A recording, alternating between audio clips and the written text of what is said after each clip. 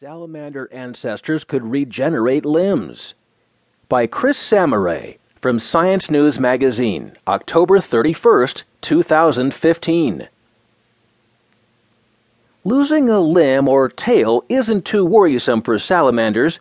They can regenerate lost appendages, and so could a number of their ancient relatives, a new study finds.